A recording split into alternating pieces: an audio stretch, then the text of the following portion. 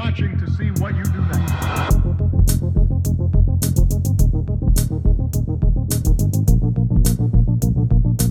Beyond Northern Ireland, Northern Ireland, Northern Ireland, beyond Northern Ireland, Northern Ireland, it's beyond Northern Ireland.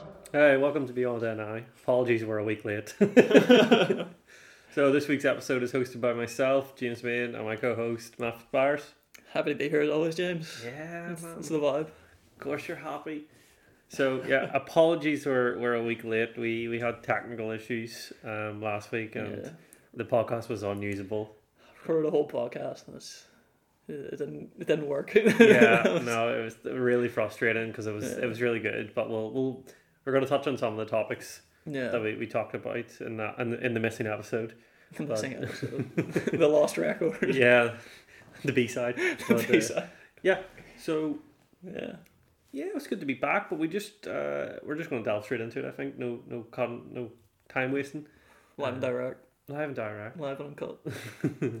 So yeah, we're doing a year in review series of all the political parties and how they've been doing over this past year. Yeah. When we first started this podcast, what we did is we reviewed every political party in Northern Ireland and just rated them and see how they were getting on, and we just don't want to do a 1 year progress report on how they're doing, and I think it's going to be especially relevant considering that there will be an election within the next 6 months, and depending if some parties pull out of the executive, that might come sooner rather than later.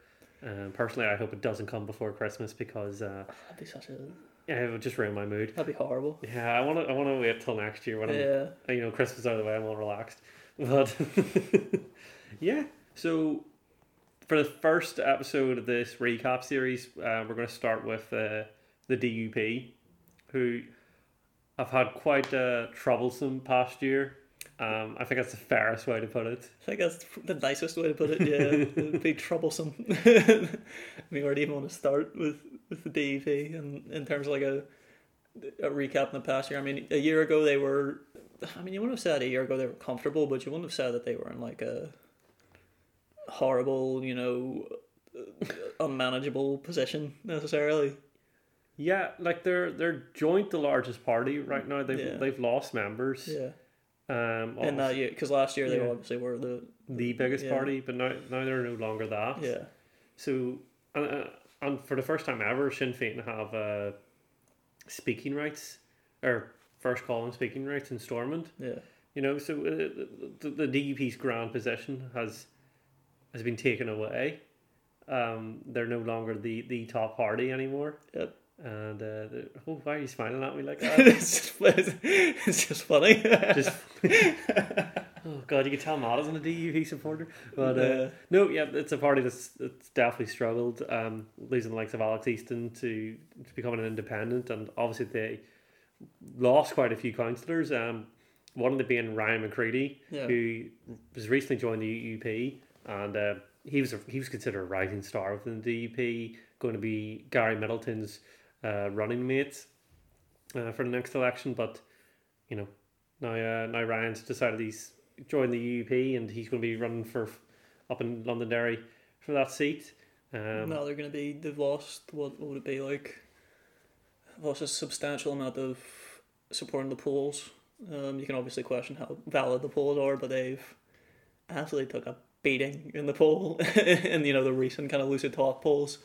Yeah, we put them as the smallest unionist party. Yeah, of the three that have any elected members, they're the smallest now. Yeah, according to lucid talk. Which I highly doubt they are going to be, because I think the TV result is so skewed. Yeah. It makes little to no sense, and I don't think the TV are going to have enough candidates to run. They did announce they're going to run at least one person in each constituency. Yeah, but even still, whether they have the infrastructure to actually still challenge is a different argument and discussion. Yeah, look, it's going to be a difficult one for the TV there. Yeah. But no, with the DUP, I definitely think they are going to lose seats in this next election. I think their image has taken so much of a battering over these last few years. Like, if you want to take it from even 2017, from that mandate, obviously you're still coming from the backlash of RHI. Yeah. You've had the mismanagement of Brexit. the NI protocol was entirely of nearly their own fault and how they brought that about on themselves. And then obviously this leadership contest where you ousted Arlene in the public's eye, which many viewed it as harsh, rough, and just unprofessional.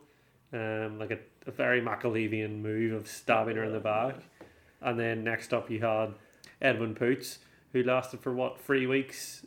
Pints of milk have lasted longer than him. And now you have Jeffrey, the loser of the first election. The ship race is now the leader. Back so again. It's So if we're painting the narrative of a year later, the narrative then would be that they've lost support. They're a lot more hectic than they used to be. They've got an internal division. How do you rank the causes of that? obviously the protocol's got to be up there as for why they're divided. But I have my own theory on the division between internally the DUP. You would have those that are more London centric in their focus of the union, and those that are more Ulster focus. Right. And I think Poots represented a more Ulster centric focus. Yeah. While Donaldson represents that more London focus of how it should be run. Because I think within the DUP there's still some support for Stormont itself and actually getting the institutions to work, and they want Northern Ireland to be ruled within Northern Ireland, but then there are others who are just like scrap the whole thing. And we've seen comments like that obviously from Ian Paisley Jr., who obviously said, you know, Stormont couldn't organise a piss up in a brewery, you know, and those idiots over there, like he obviously looks down at Stormont and the institution of it, and potentially even some of his own members within it. So I wonder if that is one of the core divides within the DUP Stormont team. Do you see any other kind of obvious like ideological differences between those two groups? I personally, if we're talking specifically the Edwin Poots camp and the Donaldson camp, if we're going to put that as the narrative of those two kind of dissecting, what do they dissect on? Where do they verge, you know, or where do they not meet? Oh, I know me and you've had the discussion before in this podcast, but I was very much of the view that it was styling over substance. Yeah. When it came to those two individuals, obviously they're both from Lagan Valley, both share the same office, quite a lot of similarities. Both have been in the game for so long, but I thought people just seen Donaldson as more statesman-like and more professional and a bit calmer. You know, he was somebody to play the man almost, while Poots was a bit more, for a lack of a better phrase or word, you know, more angry, more ready to go. Yeah. But to me, both of them represented very similar things.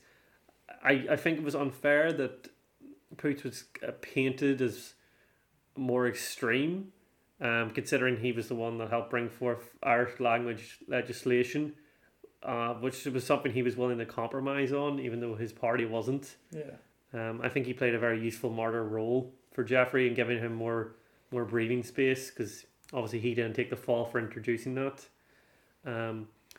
I don't think the party actually hated him too much after that, really, when you think about it, because they still kept him as Durham minister, so I don't think there's that much of a problem. Yeah, so I think it was just some political grandstanding there by the Duppers. Yeah.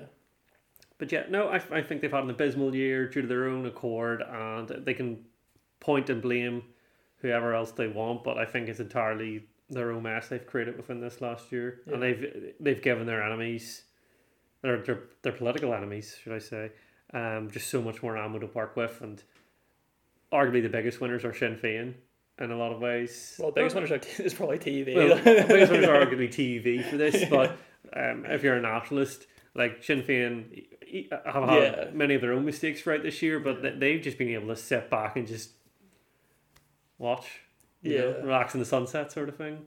And arguably the biggest winners, as you rightfully pointed out, is the likes of the TV and the UUP, who are, you know, racing to become the top unionist party. Yeah, I mean, it's something which I touched on last week, and unfortunately, obviously, didn't get to come out. So I'm going to try and reword it as best I can, because You always have that thing whenever you try and say something a second time. I feel like it doesn't come out right. Yeah. But I'll try anyway.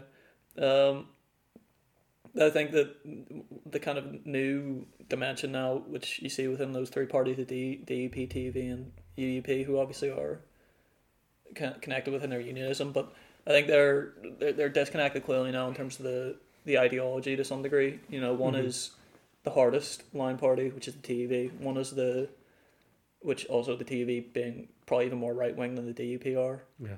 You have the UUP, who now have kind of taken up this near enough. Well, right now it looks like there could be a centre left who maybe just a plainly centrist party, who are going to pull in votes through that, and then also through like a more friendly version of unionism that they're trying to kind of propagate possibly in the party, that wouldn't match either the TUV or the DUP's approach. That leaves in the DUP in between both of them, who lack kind of at this stage any actual identity which either of the two other parties clearly present. Yeah. Which puts them in this wasteland, this kind of like weird place within Northern Irish politics where do you actually then get your votes from? Who do you steal them from? The obvious place for them is the TUV. But even then, if the argument is, well, how do you steal votes from? The only real way to steal votes from is to parrot their position, realistically, is to become as hardline as they are. Yeah. Or just to, become a competent political party who can actually, not look unstable. It's hard to vote for a party where there's a clear division. And we've seen it in a lot of places. Like if you look at Labour or somewhere like that, you don't really know what you're voting for with those parties whenever it comes to elections. Even look at the UUP 5-10 years ago. Yeah. We could have had this exact same conversation. I mean, we're talking about basically history repeating itself and it being comedy this time, for me anyway. That the DUP, who came up in kind of the populist surge, who that's kind of how they became the biggest party. And by taking advantage of another party who became somewhat ideologically in the wilderness, and who kind of lost their position in Northern Irish politics, which was back in the day the UUP, they've kind of seen almost like a similar, what it looks like right now, because we haven't actually had an election to prove this narrative necessarily, or this version of reality, is that, that they've become once the thing which they once killed, they're being killed by now. The history has repeated itself completely in this scenario, and they now just look like a party who you don't really know what they are meant to be in the kind of political landscape of Northern Ireland. I don't want to, just because this is a bit of a right turn. So you said about Northern Irish Protocol, it's difficult not to mention that at this point. Yeah. Whenever we talk about a year later for the DUP. So then how does the NI Protocol fit into this kind of change for the DUP? The horrible things which we were apparently saying has happened to them in the last year. Well, obviously the protocol didn't come into effect till this year. Yeah. And we've started to see the effects. For them, it's harming trade between Great Britain and Northern Ireland, something they're very concerned about, because any separation between that Northern Ireland's largest market and almost the biggest sense of the link in the union for them is at risk. Yeah. It's faltered. We've seen trade with down south increase rapidly, and with the European Union, we have this incredibly unique opportunity of having access to both markets. Some people are saying it's best of both worlds. Others are saying it's the worst of both worlds through the additional checks on each side, really. Or more so on the British side, obviously, because we're still in this SEM in Northern Ireland. I think for them, they're also just playing the fear sometimes, always going on about supermarket shelves don't have as much selection, we don't have as much choice now, prices are increasing. Now, many will argue this is due to Brexit, and I think that's a really fair argument to make, but for them it's a good opportunity to spin it on the NI Protocol, which they're desperately trying to do. I don't know if most of the public are seeing that. Obviously we've seen heightened tensions of the protocol within the Protestant Unionist Loyalist communities, PUL, and obviously we had riots just before the summer there and everything, and things were really touch and go at some stages. So they are tapping into a frustration, but I wonder how much they are creating themselves, and I think it's almost sort of backfired on them. They're helping to I'm not going to say whip up because I don't want to put words into anybody's mouths, but I think them playing into the hysteria around the protocol has backfired on them, as they're almost seen as a party that, you know, they're creating fear but not really offering any solutions, and I think that's part of the reason why they're in such a downward spiral. And if these polls are anything to go by, which I don't think, I'm not taking them as verbatim. No. But if I'm taking it as a sign of what's going to come up, this is a party that's going to lose seats in the next election. It's probably still going to be I mean, if we're being realistic, they probably still are going to be the biggest. Probably, you'd imagine. It's hard to imagine that they have such a swing that they lose that many seats, that from the amount of seats they currently have, that they're going to, you know, become second to the UP or the TUV. Yeah. They're probably still going to be the biggest unionist party, but I doubt it's going to be as large of a margin as it has been for the past couple of years. Yeah, I wouldn't. I think now the difference between the UUP and the DUP is something like 15, 16. I know, about 16, 17 seats. It's quite a difference. It's quite large, yeah. I wouldn't be surprised if that went into low teens, high single digits. The difference, I think there is still, as you say, a very, very good chance that the DUP will be the largest unionist party.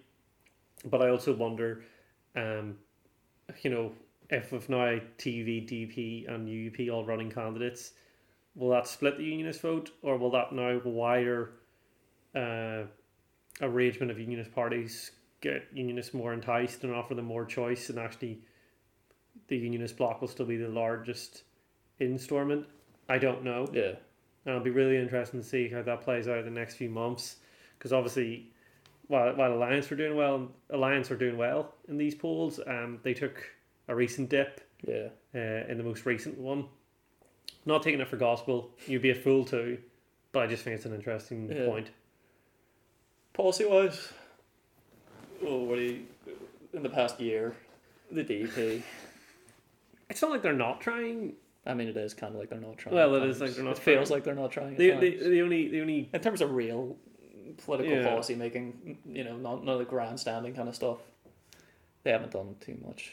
God, I think some of the departments they hold have done some good work. No, they have, yeah. But they're not being sold as DUP schemes, or the public definitely are not seeing them as DUP schemes. They're seeing them as executive schemes. Yeah. Which isn't a bad thing, especially. And we're talking about the £100 voucher, yeah. Yeah, like that. Does anybody know it's a DUP scheme? No one thinks of it like that. Everybody sees it as executive. Yeah. It's been reported as an executive scheme. Even though the minister has been, during the whole time, whether it's been Dodds or Lyons, it's been a DUP department the whole time. It's been, you know, with either of those two people have been intimately connected to how this has developed, really. And have been, you know, also held to account whenever the issues have come around with it. But it's not been viewed as something the DUP's done, and I think are partially the problem for that, just due to the fact that how bad they are media wise. They're not able to actually promote themselves in that kind of way. Yeah. They're not about like actually, you know, saying like, here's something good we did. It feels like whenever they do try and promote themselves, it's about, you know, kind of, you know, hardline, blah, blah, blah, or this, or that. It's not like, here's us actually, it's not like what most political parties other places you feel would do, which is, here's stuff that we've done for you. Yeah. Vote for us again because look what we did for you before. I mean, even if you look at like the Department of Agriculture, Poots has actually done some relatively good stuff. I disagree with him on his climate bill. Mm-hmm. That's fine. You can argue maybe at the very least he actually does have a climate bill. You can argue maybe, even if it's not as good as the one that the Green Party has. Yeah. At least it's a bill. At least it's showing some form of support for for, you know, accepting the fact climate change is the thing. And also he's done other good stuff for, you know, agriculture, and he is like someone who cares about agriculture in Northern Ireland. You can say at the very least. Yeah, no, he's quite connected with the sector, and I think he is. I think he does know what he's talking about in regards to it. And he's got a new consultation process out for abolishing the wage structures that are currently within the system. He's offered loads of financial support for farmers, and the department itself has offered great advice around how farmers should operate in these times. You know, I just thought the Department for Education, horrific year for them. Like, Oh, and that's arguably the worst That's ever. the DUP department, like obviously. But that was under most of it was under Weir. Was God, I feel like McElveen has done very little with that department in the time she's had it. she has done stuff like she's done I stuff. just thinking, I wonder if it's just not making news due to obviously how bad The Weir's previous period one, was. yeah, it so it just all looks like it's meh. just yeah.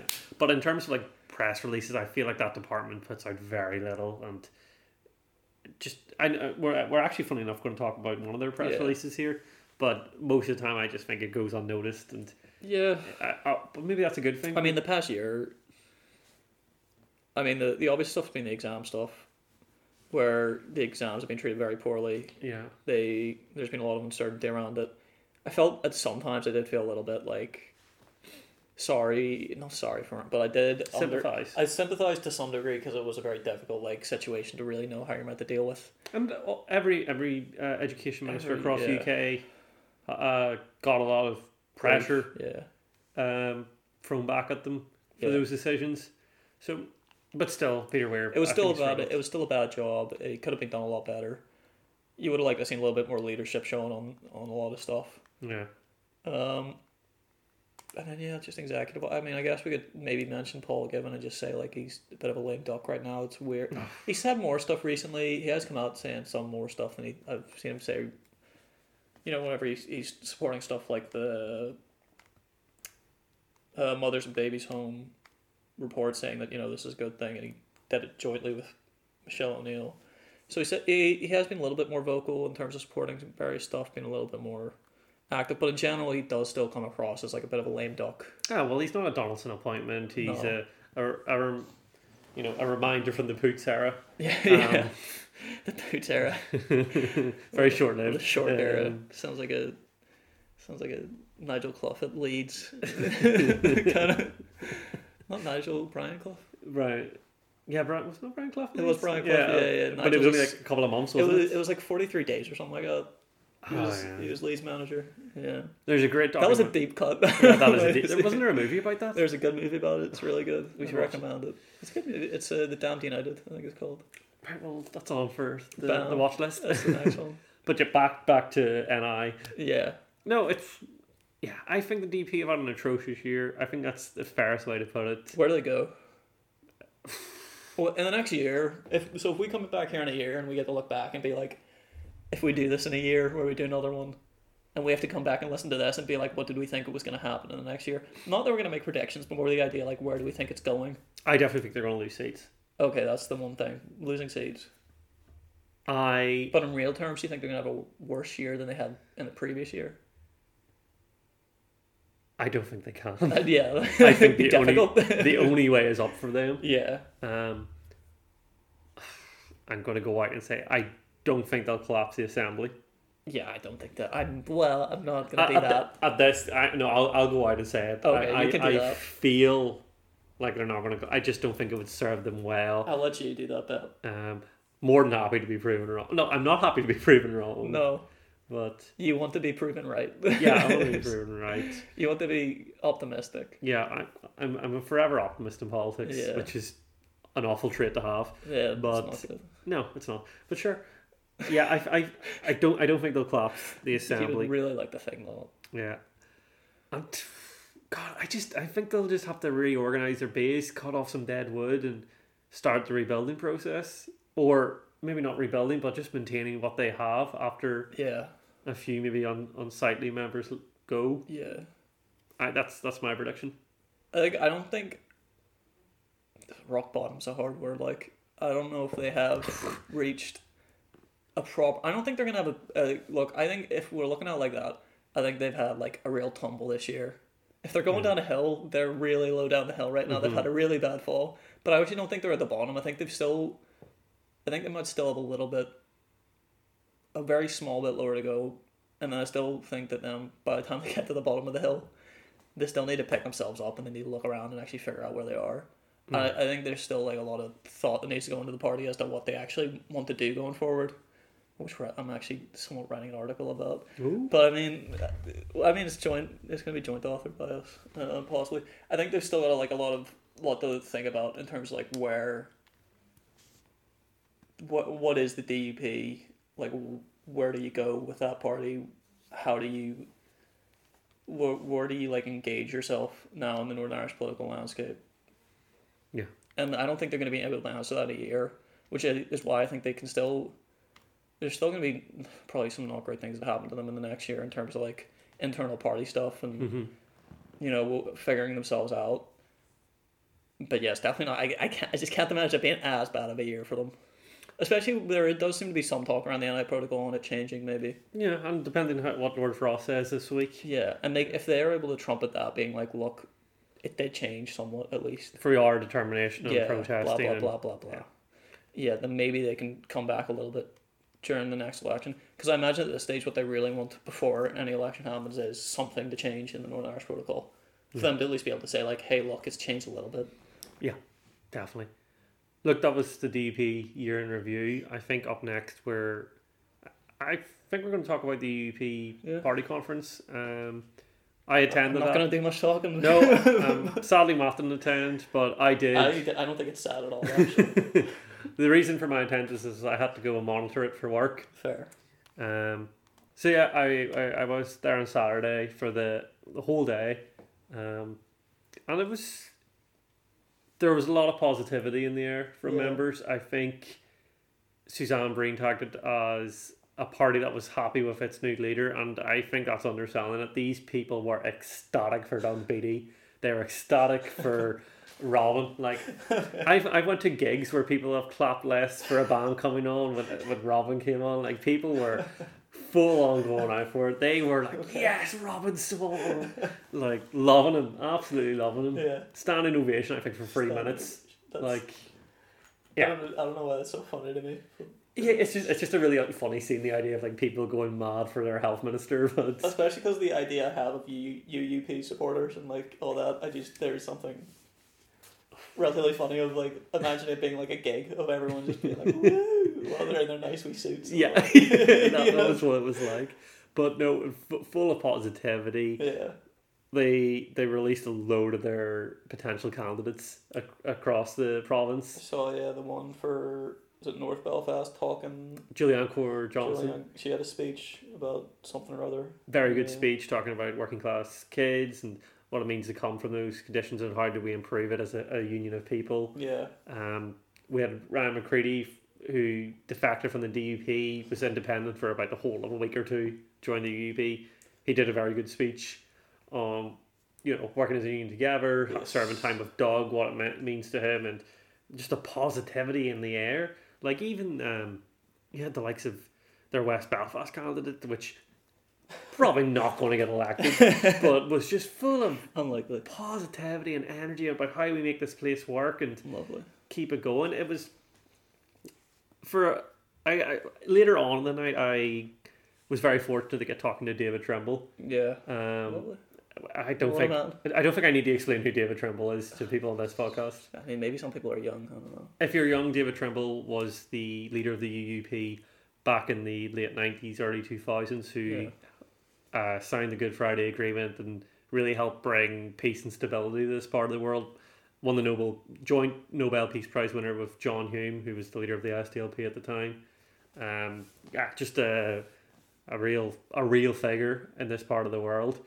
And I got talking to him and I was like, well, David, how did you enjoy the conference? And he said it's the most positive it's been in years. So look, there's a former leader giving nothing short of an endorsement for Doug there. Fair dues. The membership. I guess just as an outsider, I would have one question. I mean, might need to cut this question out depending on how you feel about it. But I mean, if I were to ask a question, in terms of, and we'll probably touch on this whenever we do the actual UUP year interview more, but like if you can give a short answer on this, did it feel like there were that while there was like a lot of like happiness around what was going on, while there was like a lot of upbeat kind of ideas, did it feel like there was like kind of two parts of the party slightly in terms of like a part that was maybe wanted to go a little bit more right than they currently were, and maybe there was a part of the party that felt like they wanted to go a little bit, not that they wanted to go, not that either side wanted to go more right or more left, but that maybe there was like a difference of opinion in two groups of the party. Ooh. Not explicitly in their No. speakers. That was not clear at all. Okay, but speakers isn't where the real interesting part happened. Oh, on the you're conference. hinting more so at members. Well, put it like this: Yeah. they had guest speakers from across the UK there. So there was Stephen Kerr, Yeah. who was a member of Scottish Parliament for Stirling.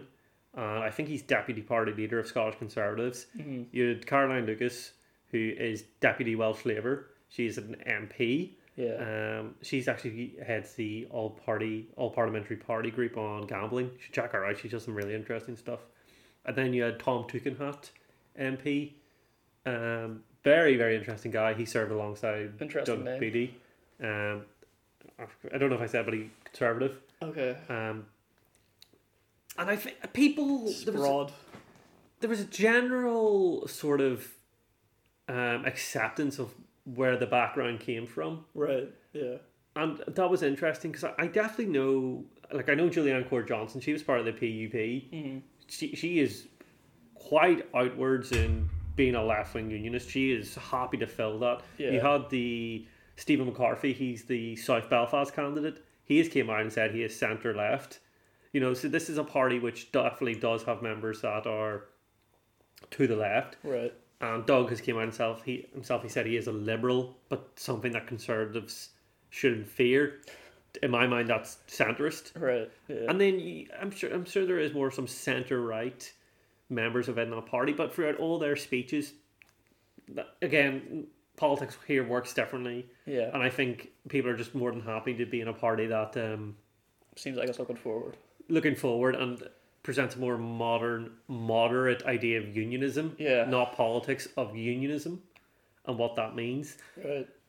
So I think if the main difference between the UP and the DUP now, from what that conference showed, was a moderate, accepting unionism. Now that will feed some into the political ideology. Obviously, there was a good bit of talk on it doesn't matter about your religion, background, you know, whether you're working class, middle class, upper class. Doesn't matter if you're, you know, a Tory or a Labourite. You all Yeah. belong in this party. But speaking throughout the member base, I met people who said they were Thatcherites, others who said they were centre left, others who said they were, you know, just centre right. So it's a party I think that It's the one of the unite behind. that's the thing, and I think this is something that the UUP will have to bite the bullet on at some stage in the Yeah.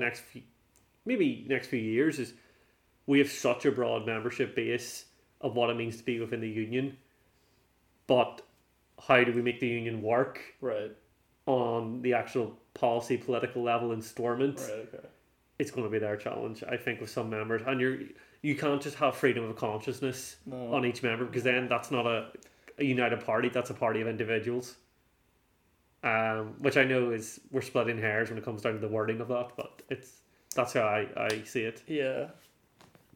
I mean, there's been a lot of parties in the past who've not had, or who have had broad churches, and it Yeah. doesn't necessarily mean that you can't function, especially if you have a good whip and if you have a good internal party discipline. Yeah. I think you can get past that. Whether they're able to do that, I don't know. It's still very early days. I mean, it's still very early days in the Beattie just tenure. I mean, part of me, while I'm just a big fat cynic over here. Like, It's good. I see Beattie as being relatively positive. I'm not necessarily convinced on some parts. Just in terms of like my own. I've been burned in the past, James. I've been burned in the. I can't see a leader for such a short amount of time and put any form of trust in them until I see real kind of commitment to ideals and Well, there's stuff. There's been no proven electoral success. There's no yet. proven electoral success. There's very even limited legislative success. They've had stuff going through recently, but I mean it's nothing just concrete as of yet. No, and I think we're sometimes seeing mixed messages from Beattie. Like over his speech of the weekend, we had him saying like, "Yeah, we're going to work together. We want to govern this place." Yeah, They clearly said, you know, I want to be First Minister. He did say that. yeah, He said at the end of his speech, "We are the UUP and we're back." yeah. To an arousing applause, might I add. Like, Okay. talk about a room being lifted. But then we see him on and his party on Nolan today saying, not being entirely clear if they're going to take up a deputy first minister position. Right. You know, Seems like something you would jump at if you're. yeah, and I think that might cause some problems within the electorate and some potential UUP voters. That, Yeah. well, if this party isn't going to help Stormont work, Yeah. if they're deputy first minister, which I will, God, we say this all the time, but deputy first minister and first minister are the exact same roles. Yeah. They cannot do anything without each other. They're exactly the same. It's all optics, right? So if it's all optics, they're fearing a lot about the optics of a Sinn Féin first Yeah. minister, like. But yeah, we need to see more of him. We're still in the honeymoon period, but next election is where he's gonna be put to his true test. Yeah. But yeah, no, it was a bright and happy conference, and yeah, just I was talking to a few members who have been there for a few years, and like in years past, they had known they were on a downtrodden path, and they just accepted it and was like, right, we got to make it work. We'll move on. Yeah. But no, this year there was real positivity in the air. If I stayed about 3 a.m, because Oh yeah, it was the politics that kept you, James. I like pints. There were some really interesting people to talk to over pints. Of course. And yeah, everybody was buzzing at that time, I'll tell you that. I can imagine. Oh, yeah, it's good crack, good crack. Here I am. That's where the real politics gets done, James. I'm not even telling you, all like major discussions were held at that time. That's when people were being very real with each Yeah. other. Isn't there like there's like 80 pubs or something, or there's like 80 bars in Westminster or something like that, isn't there? In Westminster? There's some ridiculous number of like how many places you can go in Westminster to get a drink. Tremendous. Yeah, and apparently I think there did used to be a culture of getting absolutely just half cut, and then going to like meetings and hearings and stuff. And then they would say like, "Oh no, we're all responsible adults," but really like, a lot of the times there's a lot of people getting a wee bit too drunk. I think there'd have to be like. I don't think it's even just drink, to be honest, if we're being completely honest. I hope they might pick that up. Look, man, some of these Oxbridge kids, like, Class. I don't know. But yeah, no, that was the UP conference in a nutshell. One of positivity, hope, and yeah, they're ready for the next election. That is the big takeaway. Yeah. You'll just, yeah, I mean, maybe somebody loves to see it. Oh, they're the UUP. I don't care. UUP voters are loving it right now. I'm sure they are loving life, but like, yeah, it's. I mean, it's at least it's nice to see some people politically happy. I know, for once, it's quite nice here to just see even people I don't necessarily share the same beliefs of just getting on well. Yeah. You know. But yeah, moving on. I think there's just a couple of wee policy things we want to touch on this week. Yeah. What's happening? I know Pat Catney, SDLP from Lagan Valley, has brought forth, or he has introduced legislation to the Assembly to stop period poverty across Northern Ireland. So any government, building will have free sanitary products for those that menstruate. It's nice policy. It's already been a thing in Scotland for quite a few years now. I've lived in Scotland. I've never been in a bathroom that offers it, but my good lady friend was happy to tell me that they're readily available. Oh, lovely. So it's just a very nice progressive policy. I think that will really make a difference to a good section of our society. Yeah, I mean, it's already partially been looked at by the education department. I mean, we were saying earlier about something that McElveen's done recently was the period dignity scheme in terms of like, I think it's more, that one is more aimed at like, I think it's people in school more so than it is, kind of just the general society, public, whatever way you want to say it. While the difference with Catney's obviously is that it's more of like a holistic kind of like all of everyone should be, included in this kind of tackling of period poverty. Which it's pretty obvious. It's not like a difficult thing to. Well, I guess some people will obviously say like this isn't something that you should get for free, but I mean it seems like something that is relatively necessary just to go about your day if you're.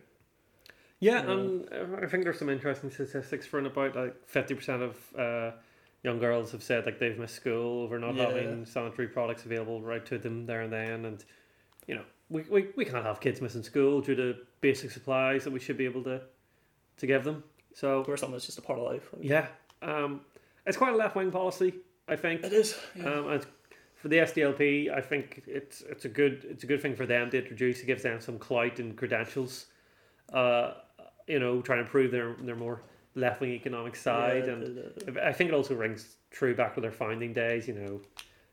Same sort of ideas and visions that they had all the way back then, from the likes of setting up credit unions and social democratic-y kind of stuff. So no, it's a good thing to see being introduced. How was it debated?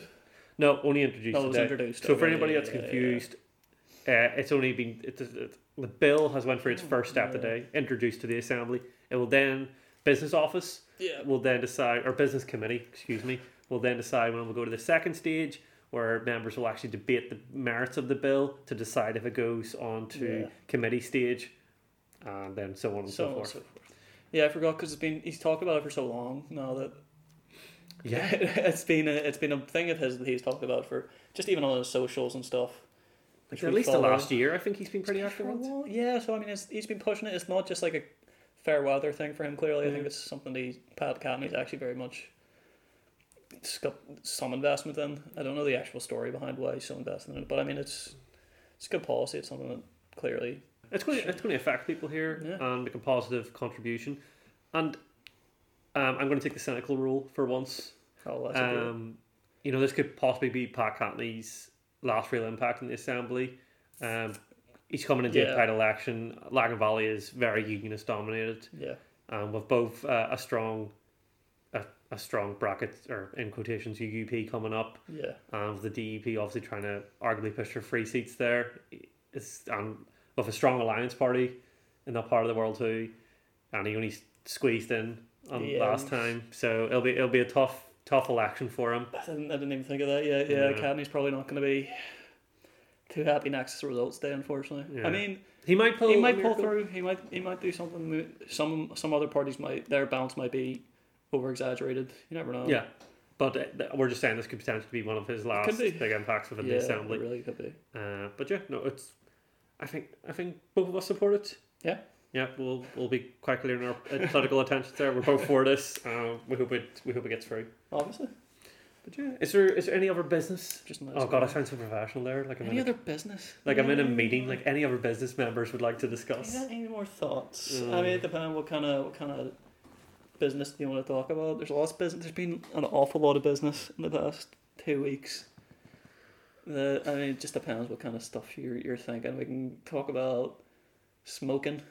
I should have said this earlier. I was at the bloody conference where he announced it. So Robin Swan has announced that it's going to be made illegal or he's going to introduce a bill that it's going to be made illegal to smoke in cars with children. Yes, that would be it. Yeah.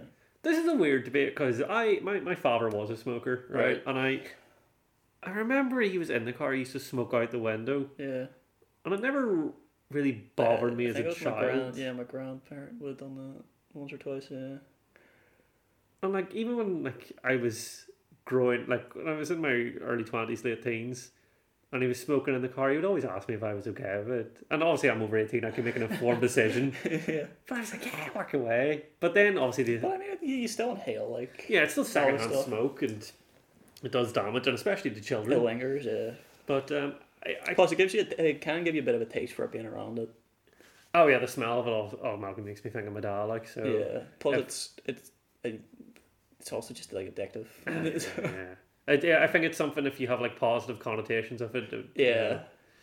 But I quit, and still whenever I walk by people who are smoking, then I get a sniff of it, and they're like, still have a wee part of my brain still lights up. Oh yeah. Yeah, definitely. Oh wow, just from secondhand smoke. Yeah. Sometimes if someone blows it in my face or something, or if I'm just walking in a smoking area, sometimes I go whiff, and I'll just be there I could do with a smoke right now. Hit the spot with it. It never. I don't know if it's ever gonna go away properly. But wow. You weren't a big smoker though, were you? I could do away a pack on a night out, to be honest. And that was where it was whenever I was drinking, I'd do a lot. And then I developed kind of smoking a wee bit more regularly. Partially because I had an office job. I still have an office job, but I don't do it anymore. That you kind of you start doing it on your lunch break.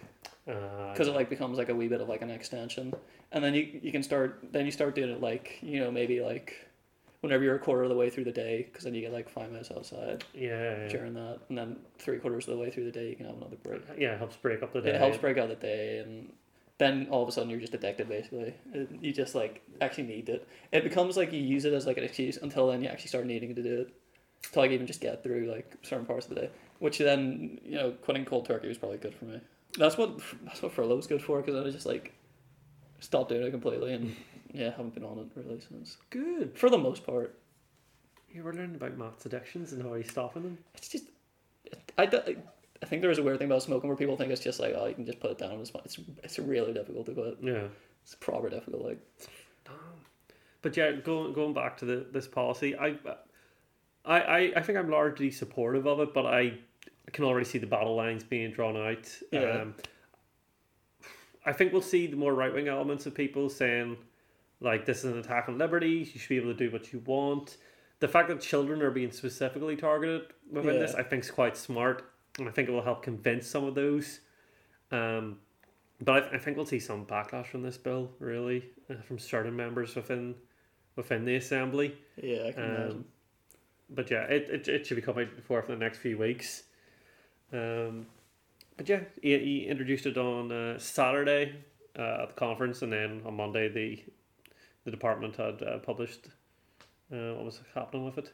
Yeah, I mean I don't want to say who I think would go against it, but I mean I feel like if the UUP supported wholly, and then you'd imagine that Alliance probably supported SDLP, Sinn Féin would probably support it. I'm not going to say anything else, but I feel like the DUP probably even would maybe support it, like, to be honest, and then maybe there would just be a few stragglers who wouldn't support it. Yeah, I think Paul Free would struggle because he's a libertarian, like an outright libertarian. I think most of the DUP, do you not think, would be supportive of it, especially if you put it in the context of protecting children? Yeah, that's the thing. I think if it was just you couldn't smoke in the car of adults, they would be like, no, you can't do that. But with children, I think that's what will turn a good few of them. Yeah. Saying this common sense policy is always a bit of a stupid thing, because there's no such thing as common sense. There's no such thing as common sense, and also politics isn't really driven upon common sense necessarily most of the time. That's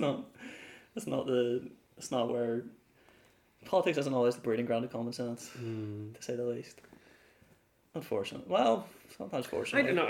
I actually hate this debate on what it like. Everybody says, "Oh, nobody has common sense anymore." It's because there's no such thing as common sense. Never been any common sense. People have different senses of what is the right thing to do and what to do in that situation. And if you don't get me wrong, and I guess it's kind of 180's my argument. There are a few common sense moments you can have in life. Don't kill people. But yeah, it's things simple. Like that. But I sort of disagree with it. No, I agree. I don't think there's any. I mean, it comes off a little bit condescending, especially whenever someone's like, it's so common sense, and you're there like, well, I mean, that's just because someone has a different opinion than you. What do you want? It's just got breaking news in, folks. Apparently the EU are going to scrap most of the checks due to that come a part of the protocol. Oh, so there we go. So I mean, that could be the DUP win we were talking about. That's pretty big in terms of. Yeah, that's pretty. That's pretty huge. Like That's actually kind of right. Okay, that's difficult to figure out for one sec. No, it's actually kind of. It does. I actually did think whenever I heard Frost come out, whenever I heard what Frost was saying, Lord Frost, I did think that so clearly something's happened here, that some movement has been made. That's a pretty big movement. But that's a pretty massive movement. But then this is what I was saying. Like, this is annoying because last week I said something about this where I said like Boris Johnson just needs to be able to get this kind of stuff done. There you go. And it just happens. I don't understand it. Yeah. Clearly a better negotiator than you think he is. Oh yeah, definitely. Like Lord Frost. Even if it's not him, his team. Yeah. Oh, well, he picked the team. He picks the team. You know. So.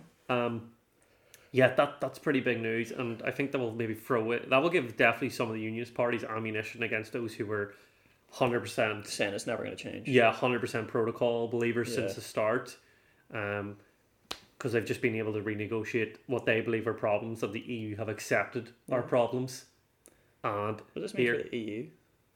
Oof, I don't really know. We'll need to look more into it. Obviously, that's breaking. We don't have enough time to delve into that, but especially if I seen what Right. Obviously, maybe in the next couple of days, it's going to become more apparent. We're recording this on Tuesday, so it literally has just happened. We're just hearing about it. Yeah. But I mean, you'd assume there's going to need to then be some kind of balancing act in terms of. But then this is what we said whenever the original debate kind of came out. We said like, surely we can streamline the checks, or we can figure out a way to make the checks more appropriate and just make them easier.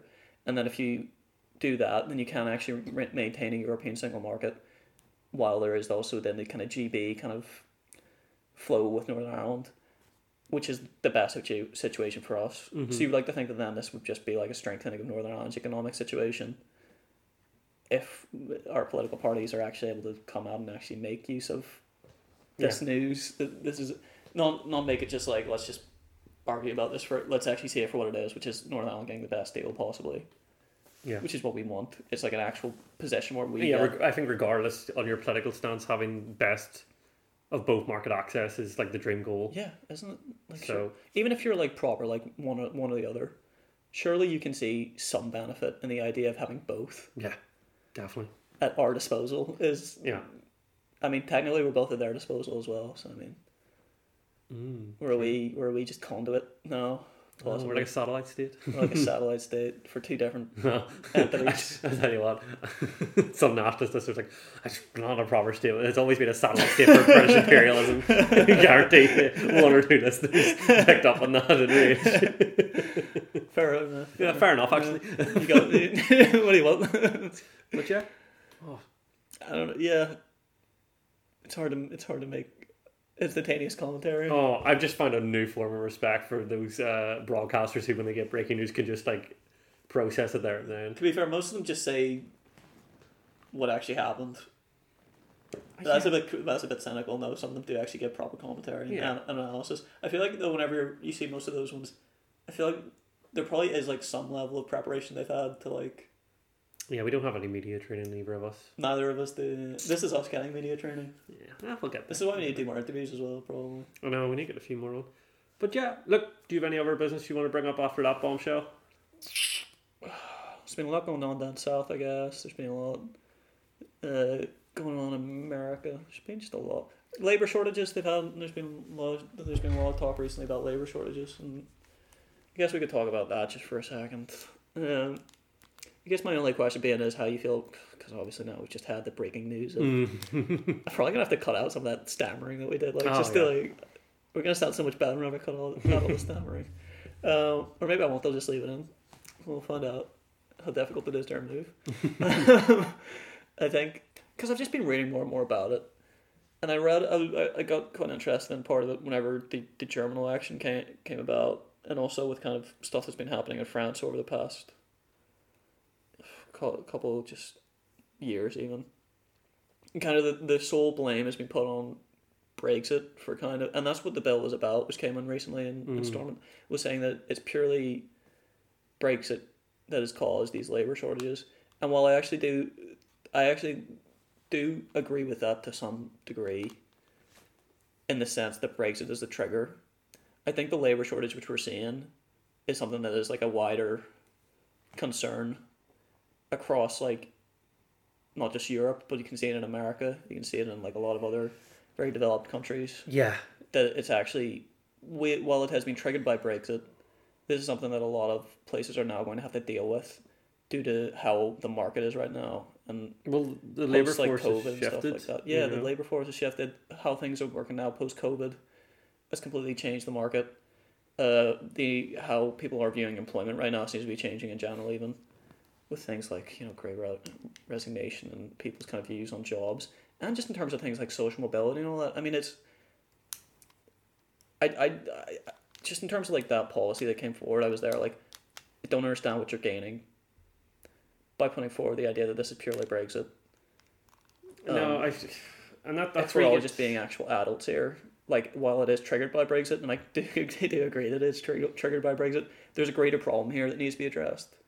Yeah, you see a lot of these FBP types, the real anti-Brexiteer people. Yeah. Just saying, oh, Brexit this, Brexit that. And yeah, don't get me wrong, as you pointed out, Brexit definitely had substantial impact. Yeah, it did. Yeah. But obviously the past year of COVID, labour shortages, people just moving again, and taking up new life endeavours. This has all caused labour shortages across the market. And as you said, we're still in a transitioning market It's period. actually something right now. Germany was worrying about in terms of their election. Yeah. Was labour shortages. Yeah, and look at them. They take people in from all over Europe, and one of the most generous immigrant. What do you call it? Immigrants are allowed in. Obviously, they took in loads from the Balkans during that time period. Turkey, very large migrant status there. Greeks. So it's not like there's not enough people wanting to come to these countries. Yeah. And obviously America, like the great state that is America, people always want to go there. Yeah. So they're having labour shortages. It just means that we're having a complete restructure of how some parts of our economy are operating, and some are playing catch up. Like I know And it's people. also, sorry, I'll let you continue. I was just saying, I know people who worked in what society is deemed as shit jobs and not went back to them and found better things to do. Yeah. And that's part of the problem. We deem some jobs as shit, Yeah. which we shouldn't. All jobs are equal. If you're contributing to society, you know, this is a bit more of the lefty in me coming out. Yeah. But we should treat everybody as an equal, regardless of what what their job is within society. And this is the problem we've created amongst ourselves. We have said these jobs are less desirable. You should only work them at short periods of time, and then we don't have these drivers anymore. We don't have people who are working in retail and hospitality, and now we're complaining about it. So they're obviously not shit jobs. Yeah. You know, it really annoys me on a personal level. Like, I mean, it does make me think that an issue that is just as pertinent, and well, I do agree, like, that the way we've talked about these jobs probably in the past hasn't been very good. I mean, you also have to look at it and just say, like, well, what at what stage does the market have to look at itself and say, like, we've done something wrong here? Like, have we created an unsustainable model, like, with these jobs? And are these jobs actually, are they right? Are they doing everything that they need to do for the people who are working them? Are they worth working? Are they attractive? Like, have you made them attractive to any degree? Like, where do these jobs go whenever you've made them? Whenever they've been built up to this stage, what do you do now with these jobs? Whenever they become like, well, it's not that they become. They always have been like completely essential jobs to the economy. Like things like well, not always, but like for a long time now. And certainly, you know, for the lifetime of most people who are alive right now in living memory, these jobs like hospitality, I don't know what you call haulage or like transport. You know, these are jobs that like are pretty kind of fundamental to how our economy functions. Like, and having to now look at these jobs and think like, how do we actually make these jobs? I don't want to just say attractive. Maybe attractive is the wrong word. Maybe at some point I can think of a better word for it. But right now I'll just use a substitute word, saying it, making them attractive, making them something that people actually want to be in. Yeah. Because you can't. Well, what's the alternative? Right now, not have people do those jobs. No, you can't. Yeah, I mean, have you also heard of this thing? I mean, this is just a completely off-topic thing. But I mean, I almost feel like I enjoy the off-topic stuff just as much as the on-topic stuff. There's this thing, what is it called? There's this really dumb, it's not dumb, people can have their opinion. But there's a thing now called I Don't Dream of Labour, I think it's called. It's like hashtag I Don't Dream of Labour or something like that. I've never heard of it, but I entirely agree. It's people who don't want to work, basically. Not that they don't want to work, maybe it's a wee bit harsh. They don't want to work traditionally. They kind of talk about stuff like, you know, doing like YouTube and stuff like that in terms of like making a living. Isn't that just like the creative since like the 1950s? Pretty much, yeah. That's why I was kind of annoyed at them, because I'm there like, I don't think you're doing anything new here. No, that's like every musician ever. It's like Bohemian, effectively. Yeah, that's... That is literally just what the Bohemians were, actually, isn't it? Yeah, I don't think that's a new concept. Idea. No, I do find it annoying now, because it is like, well, I guess before, when the Bohemians, I guess, were kind of the same. It does feel, it's got a very like white middle class feeling to it.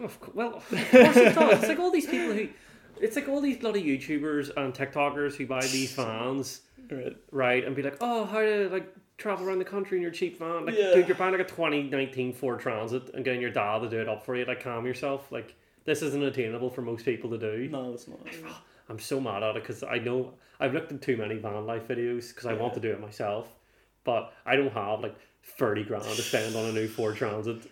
You know. I think more power to you if you can do it though. Oh yeah, definitely. Like, I'm jealous of you. Like, I mean, inherently. you should be, like, if you're doing it, like, fair dues. Yeah. Like, I don't, good for you, like, I'm not gonna, like, be annoyed that you were able to do it. Well, I'll be jealous, but I'm not gonna be, like, I'm just jealous all the time. yeah, I have an awful trait of that. jealousy. I don't, well, I'm not too jealous in a real way. I've got other bad personality traits outside of jealousy. No, I don't drink with labour. I think that's existed for. It's just a fancy. It's just a new way of saying it. Like, Yeah. it's like you would have called them It's a hashtag dreamers now, back in yeah. the day. Like, Dreamers, yeah. it's just, yeah. I don't know. I don't buy it. I'm into it, but I don't buy it. I think the annoying thing about it is whenever I look at it, I'm there like I just don't see any like. I don't see like an actual ideology to it outside of. You know, like I don't like traditional work, which I think is a fine thing to say. Like, I don't think you have to like traditional work. I just more so think I don't like see like where the actual like proper ideology comes out of it for most of the people who talk about it. You know what I mean? I don't see like a thought through kind of thought process out of why you're putting this out to other people and promoting it as like something that everyone should be doing. Yeah. Well, we could look into it. Yeah, I don't really know a lot about it. But still, again, like if you're doing it, more power to you. Like, Yeah. Fair enough. yeah, Is that everything? why not? Thank you all for listening. We'll be back next week with another party and whatever the news throws at us. And you'll probably be hearing more about Brexit because that's just breaking right now and we need more time to digest Yeah. that. But you'll hear our thoughts and views on it next week. But- So yeah, take care.